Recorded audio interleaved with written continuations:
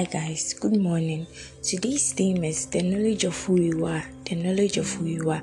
And the Bible reference is from Proverbs chapter 11 verse 9. An hypocrite with his mouth destroys his neighbor, but through knowledge shall the just be delivered. I imagine that you carried and were playing with your neighbor's 1 or 2 year old child, and he suddenly inflicts a bite on your hand. You see the bite wound but shrug it off as nothing because he's only a child. Then while walking away, someone walks up to you and says, "I saw that child bite you, but did you know the child is HIV positive?" Suddenly, your demeanor changes. You start speaking in tongues and making confessions. In your mind, you think you are putting your faith to work, whereas you're actually demonstrating a lack of understanding of who you are in Christ. God doesn't want you at that level. If you have the knowledge of God and recognize what you have inside you and who you are in Christ, you remain unmoved in spite of the new information about the child. This was what the Apostle Paul knew that made him so different. In Acts chapter 28 verse 3 to 6, the serpent that bit Paul was a venomous one, and those who were around him were expecting him to swallow and die right there. But they were baffled to see Paul unharmed. He didn't even pay attention to it. The Bible says he shook it into the fire and went on discussing the gospel. Hallelujah.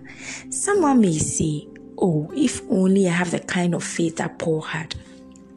No, it wasn't faith that Paul demonstrated. It was the knowledge of God at work. He had the knowledge of who Jesus said the Christian is. In Mark chapter 16 verse 7 to 18, Jesus said, "And these signs shall follow them that believe.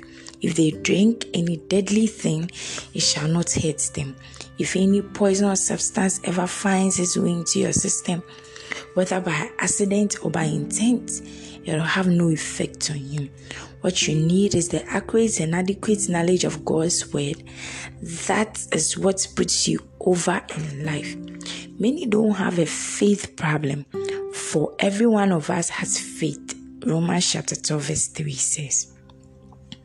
The issue is a lack of understanding of who they are and what belongs to them in Christ.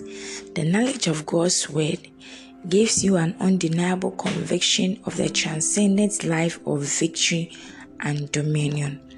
That is why you've got to study and meditate on the word every day.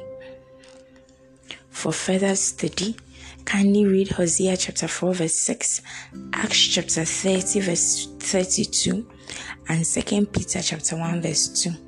If you're on the 1 year Bible reading plan, kindly read 1 Peter chapter 4 and Ezekiel chapters 34, 33, and 34.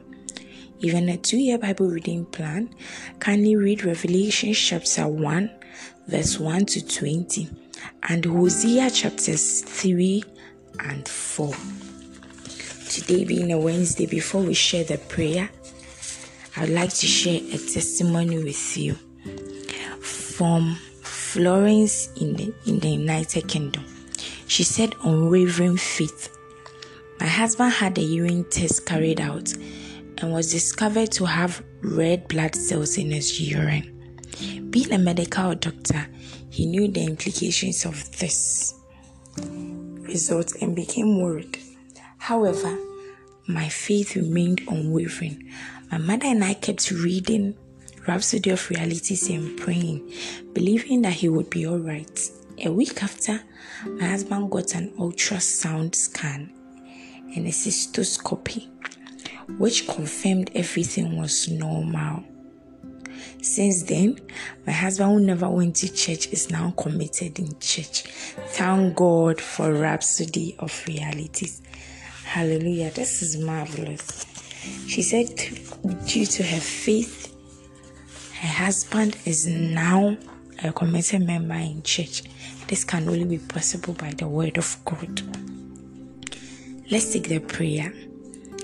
Dear Father, thank you for the impact of your word in my life. As I study and meditate on the word today, not only do I discover my inheritance in Christ, I also receive the faith and relate with. And enjoy all that you've made available to me in Christ. I reign in life through your word.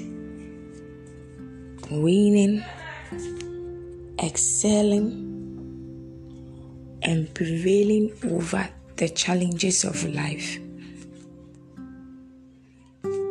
through the word.